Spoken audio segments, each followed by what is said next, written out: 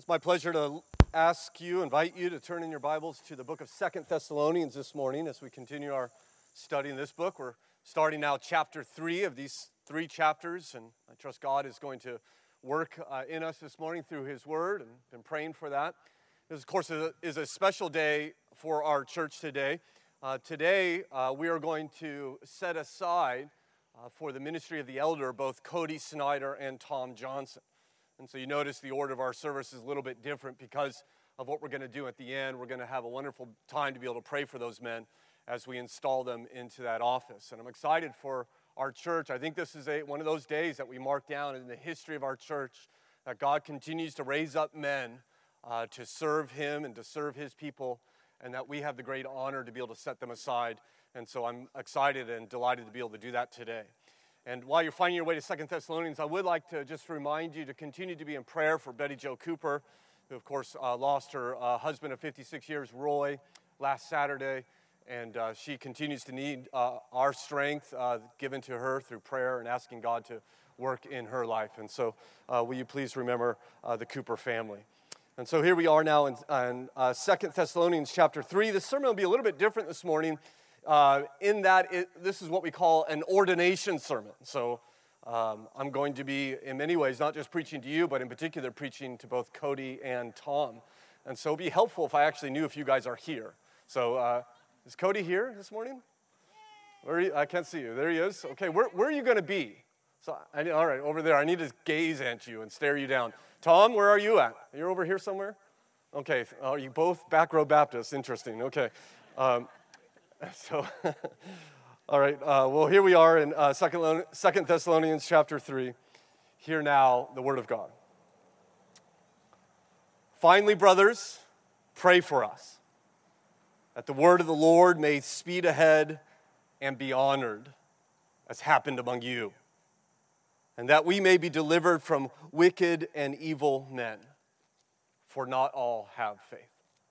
Our Father in heaven, we're thankful for your word in which we can consider this morning.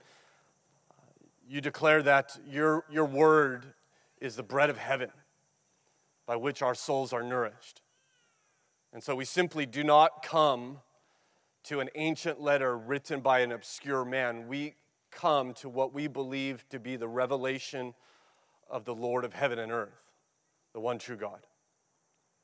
And so we are desirous this morning to hear from you.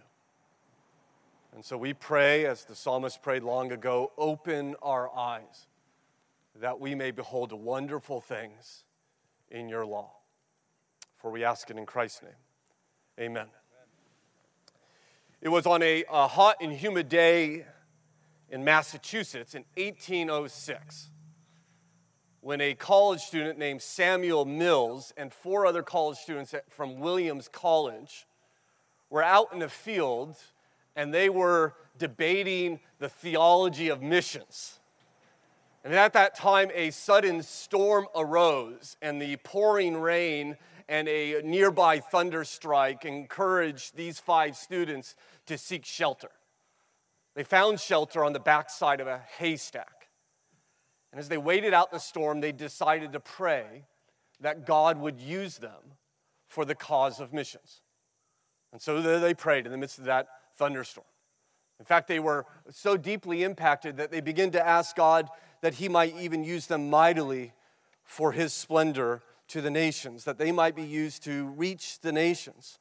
What's interesting is in 1806, of course, America is a new nation, about 30 years now. There was not a single missions agency in America at this time. In fact, there was not even a single American missionary anywhere.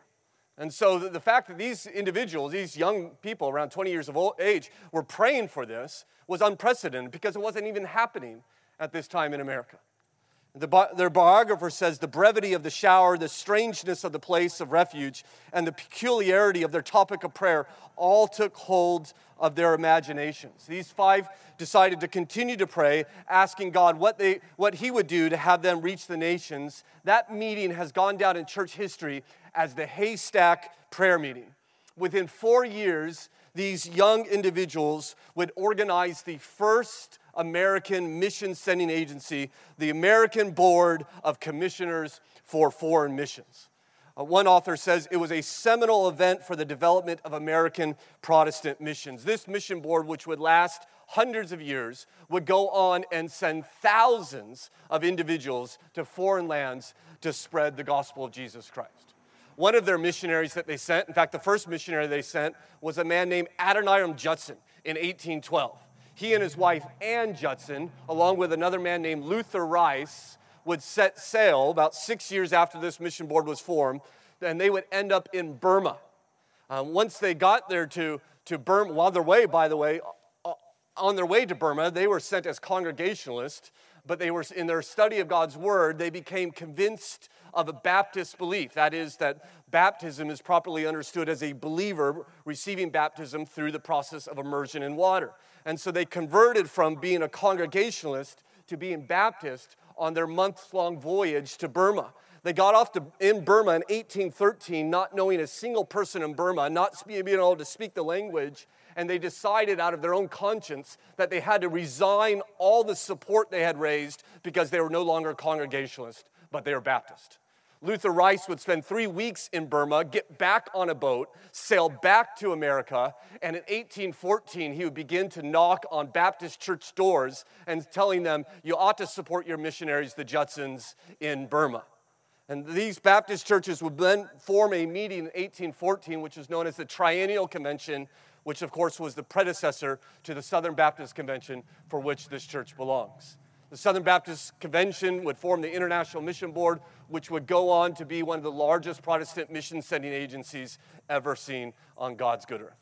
So my question to you is, what would inspire 5 20-year-olds to say, God, do whatever it takes to use us for the cause of missions? And what would inspire tens of thousands of people to raise their hand like Isaiah of old and say, send me, Lord, wherever you may, I will go for the cause of the gospel. Of course, this is not a unique desire amongst these individuals. It's certainly a desire the Apostle Paul had.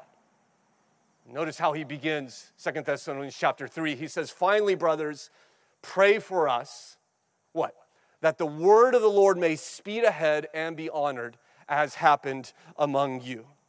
And so he begins to pray and ask for prayer. God, will you take the word and will you let it go and abound and run ahead and conquer and win its victory wherever it may go? May the word of the Lord triumph there in Thessalonica. May it triumph in Burma. May it triumph in Hamilton. May it one day triumph in Lovettsville. May it continue to go forth. May people fall in love with the Bible. May people cherish the Word of God. May they savor the Bible like honey. May it be more precious to them than much gold. May teens cherish the Bible more than music and video games and movies. May adults cherish the Bible more than box scores and presidential elections. May Hamilton Baptist Church cherish the Bible, the word of the Lord. May soon-to-be Pastor Cody and Elder Tom be committed always to faithful biblical explanation and application. Church, pray for that. Pray that the word of the Lord would triumph. Pray that it might have power. As we consider our first of our 4 points this morning, the power of the word. He says, may the word of the Lord speed ahead. How's that going to happen? Well, notice he says, pray for us. Pray for us, what? That the word of the Lord would go forth. And so what Paul is assuming is that when he goes and he speaks and he teaches, he's not bringing his own words. He's not bringing his own ideas. He's not bringing his cultural ideas. He's bringing God's words. The Bible says in 1 Thessalonians, Paul would write earlier to this church in chapter 2 and verse 13, you heard the word of God from us. So when Paul speaks, he's saying, you are actually not hearing my words, but you're hearing God's words. He would say in Romans 10, faith comes from hearing, and hearing through the word of Christ. Right? So we get faith from hearing the word of Christ. How will we hear the word of Christ? Well, he tells us, how are they to hear unless someone preaches? So when someone comes, to the degree in which they are faithfully explaining God's word and applying it to our life, we are not simply hearing a man talk, but we are actually hearing the very words of Christ. Christ is heard through faithful preaching and teaching. And so my brother Tom, when you teach Sunday school, and Cody, when you preach the gospel, when you are doing so to the degree in which it's faithful to God's word, please understand, people are hearing the word of the Lord from you. And my brothers and sisters, when you sit under preaching and teaching, and I know I say this all the times, but it's a passion on my heart, I'll say it again. You're not coming to be entertained. This is not a show. You are coming to hear from God. We are to come with the heart attitude that Samuel has taught us long ago, that we would come and we would say, "Speak, Lord, for your servants are listening." And when it's all over and we go our separate ways, the predominant question in our mind is not, "Did you like the service?" The predominant question in our hearts ought to be, "Did you hear from God?" And if you heard from God, what then should change in your life? What should you obey? What should you think? What should you do in response to God's word? It was Peter who was summoned by the Holy Spirit to speak to Cornelius in Acts chapter 10. And before he was able to preach, Cornelius said to Peter, "We are all here in the presence of God to hear all that you have been commanded by the Lord. Tell us what God has said to you, that we may obey." This is how we are to welcome God's word, not passively, actively seeking after it when it is proclaimed to you by a man of the word. So consider secondly now, not only is there power in the word, there is a man who brings it. Paul says, pray for us. Pray for us. Why? Because we're going to bring God's word. This is why I want you to pray for us. Pray for, because Paul's referring to Silas and Timothy, along with himself. They're going to come and bring God's word. And in fact, once again, in 1 Thessalonians chapter 2 and verse 4, Paul says that they had been entrusted with the gospel. I like that phrase, entrusted with the gospel. It was on September 11th, 2017, just a little over 3 years ago. It was a Monday morning.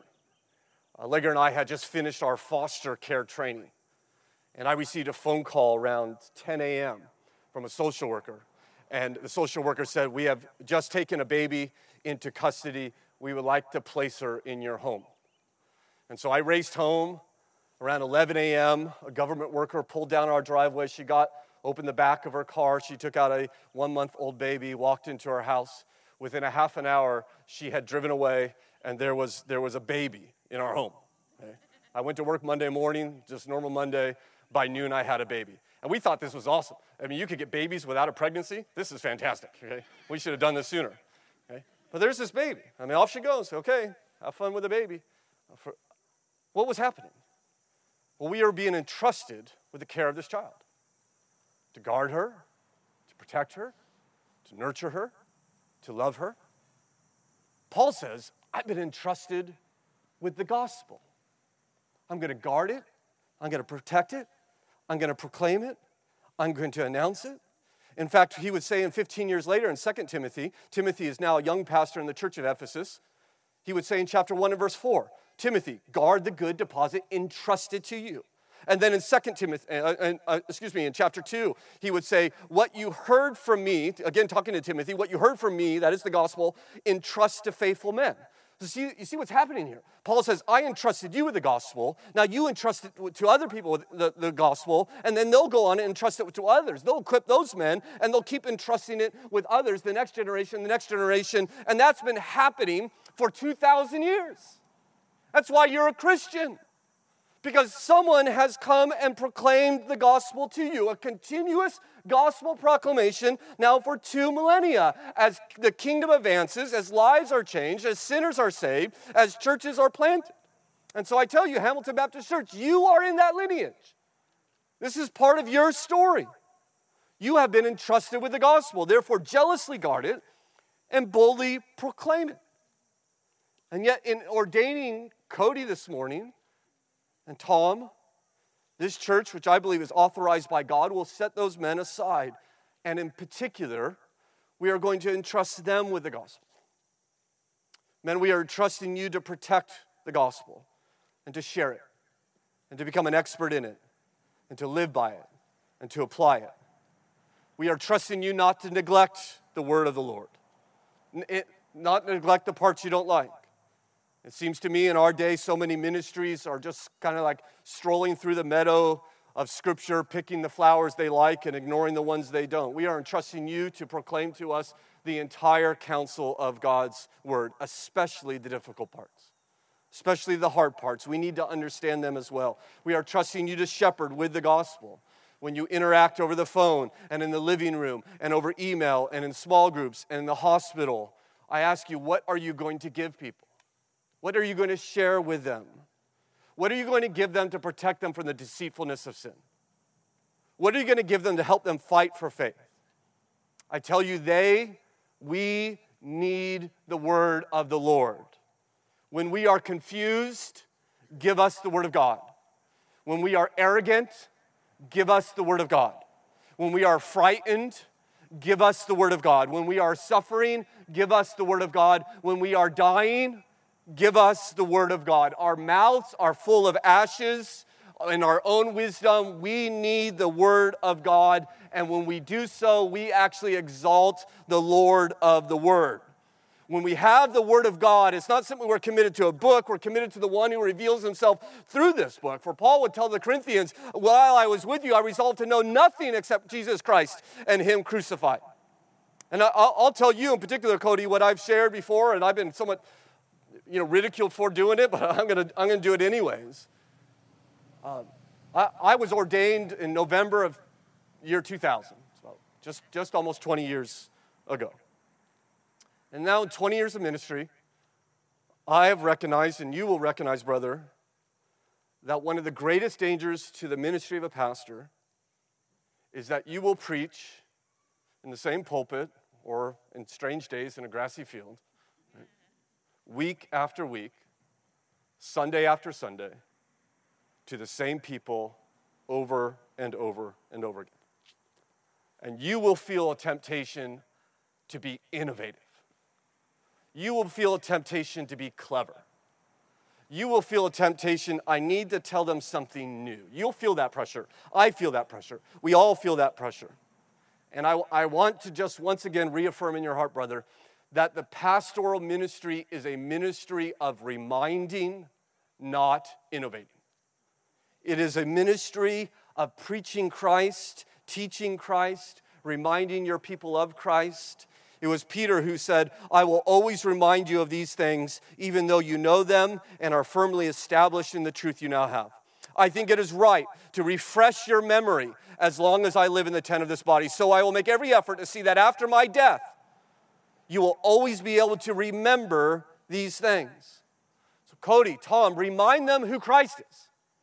Remind them what Christ has done. Remind them of the promises Jesus has made. Remind them of what we are in Christ. Remind them of what we were when we are outside of Christ. Remind them that one day we will be united with Christ. Every time you stand to preach and teach God's word, preach Christ.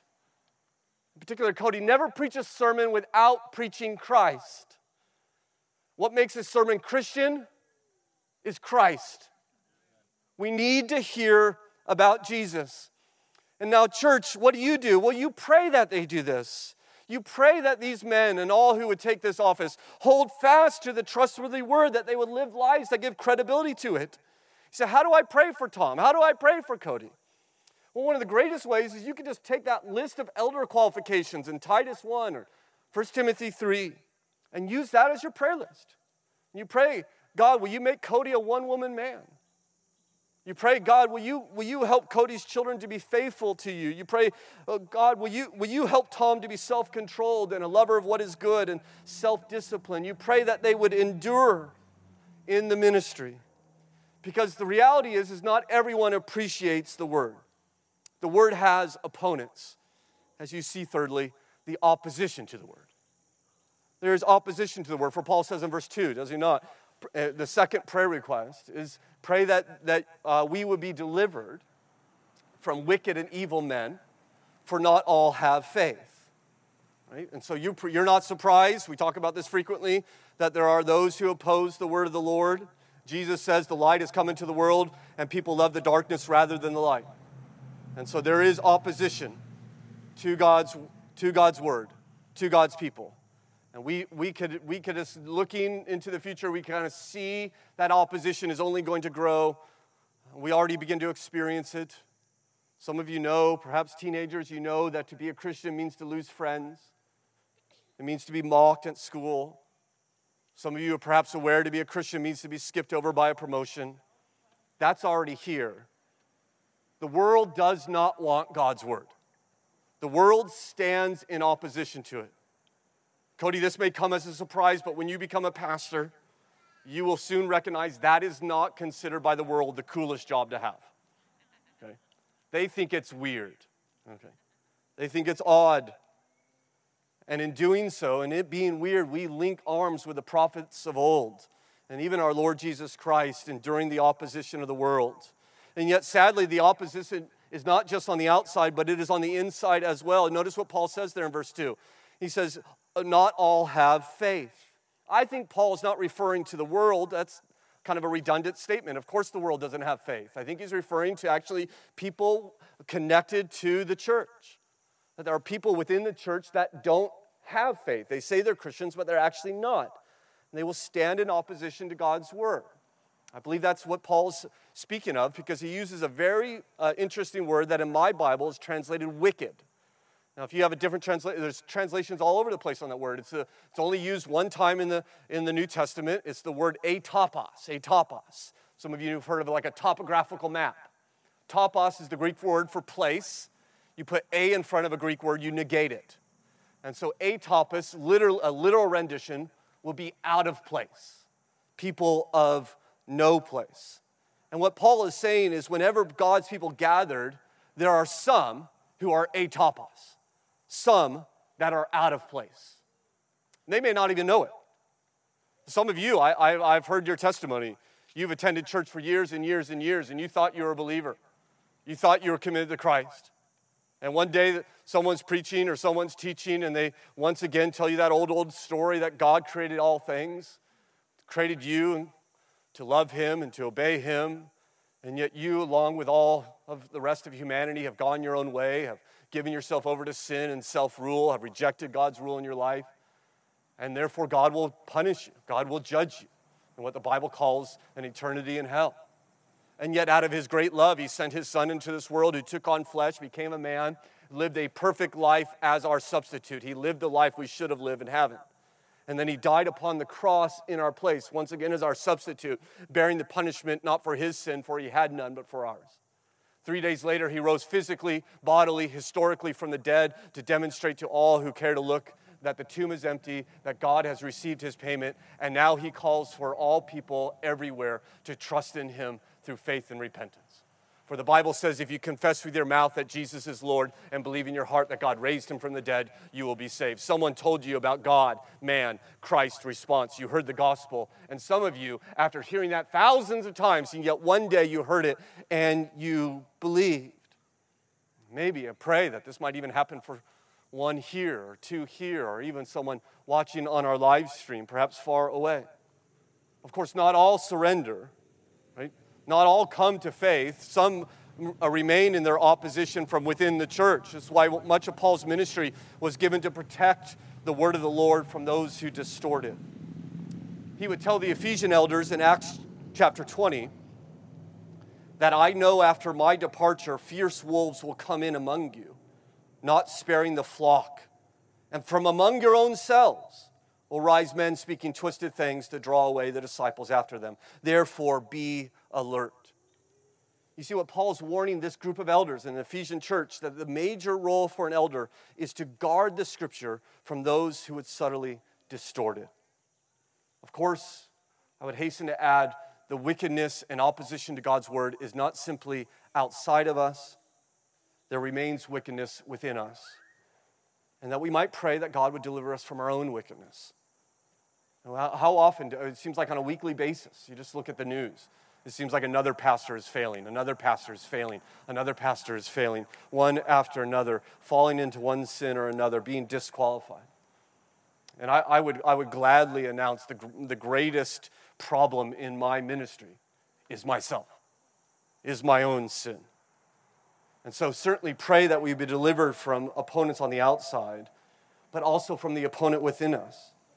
Pray for Cody that he might have humility. Pray for Tom's prayer life and his self-sacrifice. Pray that these men would not make a wreck of their ministry and bring reproach upon God and his church. Rather, pray that the word would be victorious. And so consider lastly this morning, point number 4, the victory of the word. And while you're considering that, guys, should I grab a handhold mic? Would that be better? Nope? Okay, we'll continue with what we got. The victory of the word. He says there in verse 1, may the word of the Lord speed ahead and be honored. So he's imagining the word as a runner. The word of the Lord is a runner, and he wants it to be glorified in honor, like an athlete is glorified when he's recognized as better than all the rest. So Paul says, listen, I want the word of God to race on. I want it to be crowned superior to all the competitors. I want it to receive the glory that it deserves. I want it to be seen as superior to all theories and worldviews and philosophies and all the other words. This is what he's praying for. I ran, in high school, I ran track for a couple years. I was a long-distance runner. I did cross-country and track. I ran the 2-mile and track. That was my event. 2-mile is 8 laps around the track. Now, I never won a race. You won't be surprised to hear. And in fact, I never come close to running a race. I never had a goal, really. It was never my goal to win a race. I knew that was beyond my ability. My goal in running the 2-mile was always the same. I didn't want to be lapped. Okay? There's nothing more humiliating when someone comes up from behind you and says, hello again, as they run right by you when you're racing against them. I said, so that's all I was trying. If I could just stay ahead, that no one's going to lap me, right? Well, we look at the word of the Lord, and it doesn't look like it's running very fast. Looks like it's out for a jog, maybe.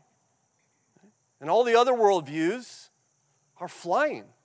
I mean, things are changing in this world very, very quickly. And not in a good direction, I think.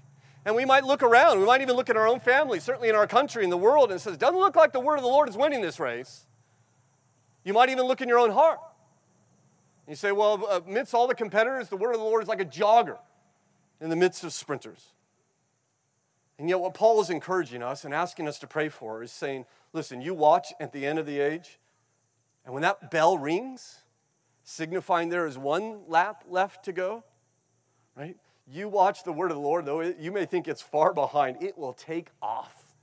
And it will fly by all the other competitors, and it will receive its glory as it wins the race. That's going to happen. But let's pray that it happens as God invites us into this work. In fact, I think if you had eyes to see it, you would already see the word of the Lord is winning. And the news doesn't talk about it, but it is winning. It is spreading. It is going ahead. I will remember for all my days in summer of 2006, I was sitting in a village called Yenamalin on a tiny island in the South Pacific, just a dot on the map. And they're surrounded by about 250 villagers, every single one living in a grass hut with a dirt floor and not a piece of furniture in their home. I was sitting amongst my brothers and sisters in Christ, in the middle of nowhere, just a dot on an island in the middle of the ocean. These people were some of the last people in the world to give up cannibalism, just a generation or two earlier. And now they had given their life to Christ. And I will remember sitting in a plastic chair with a cup of coffee in my hand, you won't be surprised to hear, and a Bible in my lap, a volcano erupting about 5 miles in the distance, and behind the volcano, the vast Pacific Ocean as far as the eye could see. And I remember reading Isaiah 61 and verse 11, when the prophet says, as the earth will cause vegetation to sprout, and as the garden will bring forth what is sown in it, so the Lord, the God of heaven and earth, will cause righteousness and praise to sprout before all nations. You see that promise? God says, I will cause, just as vegetation grows, I will cause my praise and my righteousness to sprout forth amongst every nation. And there I was in a hut at Yanamalin, seeing God's faithfulness to his word. The word of the Lord will win this race. The gospel will reach all peoples so that all nations may praise the Lord. Let us pray for that to happen. This is what Paul's asking. We would pray for God-empowered preaching and God-empowered listening so that when we hear the message, we hear it as the word of the Lord.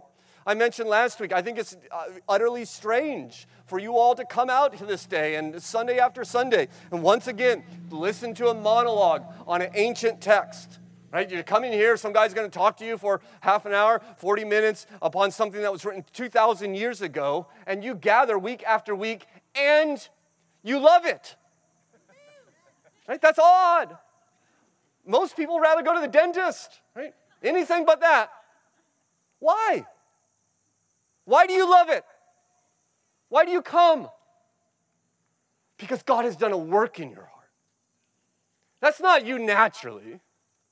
You ought to hear the Bible preached, and you ought to find the joy in it, and then you ought to celebrate, I love the Bible. Thank you, God. You have opened my heart to see the wonder of it and the majesty of it, because left to ourselves, Scripture is just another religious opinion, like Everest is just another hill in the distance.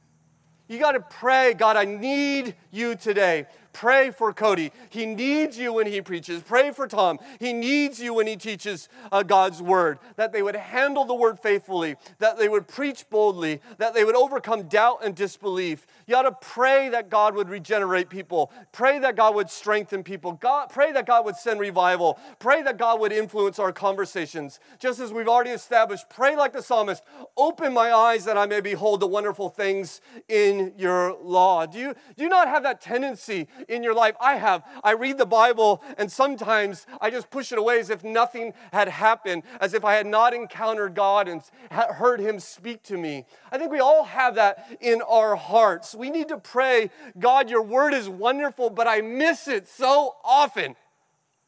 My heart is so dull and I don't have an appetite for your word. Help me. I don't want to miss you. I want to hear it. Work that in my life. And seek after it. And read it. Meditate on it. Consider it and discuss it. And come home after a day of chewing on God's word. Just hiding it away in your heart and thinking about it. And your wife says, how was your day, sweetheart? And rather than moaning about this or that, you could say, you know what, honey? I've been thinking about all day how faithful Christ has been to me. How he has cared for me and protected me and taken care of me. And you put your kids to bed at night and you say, you know what, sweetheart, you know what daddy's been thinking about all day? I've been thinking about how God protects us from the evil one and how he keeps my faith and won't let me go. And he'll always hold me in his arms of love. And you might have these little impromptu, Christ-honoring conversations with those that are so important to you. That we would share the gospel. If we find it glorious, we will talk about it. We'll speak to our neighbors about it and our friends. We'll proclaim it to those who need it. And some of us don't do so because we're afraid that people won't receive it. But look what Paul says there in verse 1. One last time, look back at the text. He says, so then, brothers, pray for us that the word of the Lord may speed ahead and be honored. What's that last phrase? As happened among you. You can read of that count in Acts 17 when Paul simply said, I reasoned to them from the scriptures. Right? There was no drama. There was no rock and praise band. Right? There was no fog machine. Okay? He came with the word and he taught it to them. Right? I reasoned to them from scripture. You say, really? Just sharing scripture, sharing the Bible, that will change people's lives? What happened to you? That's how you're a Christian. That's how I'm a Christian. It happened for a bunch of pagans in a town called Thessalonica 2,000 years ago, and it continues to happen over and over and over again. I was listening a week or so ago about a pastor who's given his testimony. He came to faith as a football player in high school. He was an underclassman. First day of practice, an upperclassman walk up to him, a football player, and he said, hey, man, you don't know me, but this year I'm going to share with you about Jesus. Do you want that to happen now or later? Right? So it's going to happen, so just letting you know that's happening sometime. When do you want it? You can schedule it. We could do it right now. We could do it later. He said, okay, let's do it now. That senior classman, upperclassman shared with him the gospel. That man believed right there on the end of the football field. He's a pastor now preaching God's word. As happened among you, that we might share God's word, that more people will be saved, that more will be welcomed into God's kingdom, that we would proclaim it like the thirst-quenching water of life it is, that is satisfying bread of heaven that it is, that it's sweeter than honey and more precious than gold. And that we would pray that our brothers Cody and Tom would be faithful to it. And so will you join me in prayer, even as we do so now? Father, we thank you for your word and the treasure that it is to us. We are delighted to have it. We're delighted to hear you speak to us through it. Father, we pray that you would always, in your faithfulness to Hamilton Baptist Church, allow us to be a people of your word. Now, for 131 years, you have had a people called Hamilton Baptist Church. May we always, despite the opposition of this world and in our own hearts, remain true to believing what you have said, even as our world screams against us to not do so. Help us to be faithful. And help your word, we pray, here in Hamilton, Percival, Round Hill, Bluemont, Berryville, and Leesburg, Lovettsville, Guatemala and Ghana, Kurdistan, Papua New Guinea. Father, may your word speed ahead and be honored as the word of the Lord, for truly it is. For we ask in Christ's name. Amen. Amen. Well, I'm going to ask the elders, our current elders, if you'll come and join me up here. And I'm going to ask John if you'll come and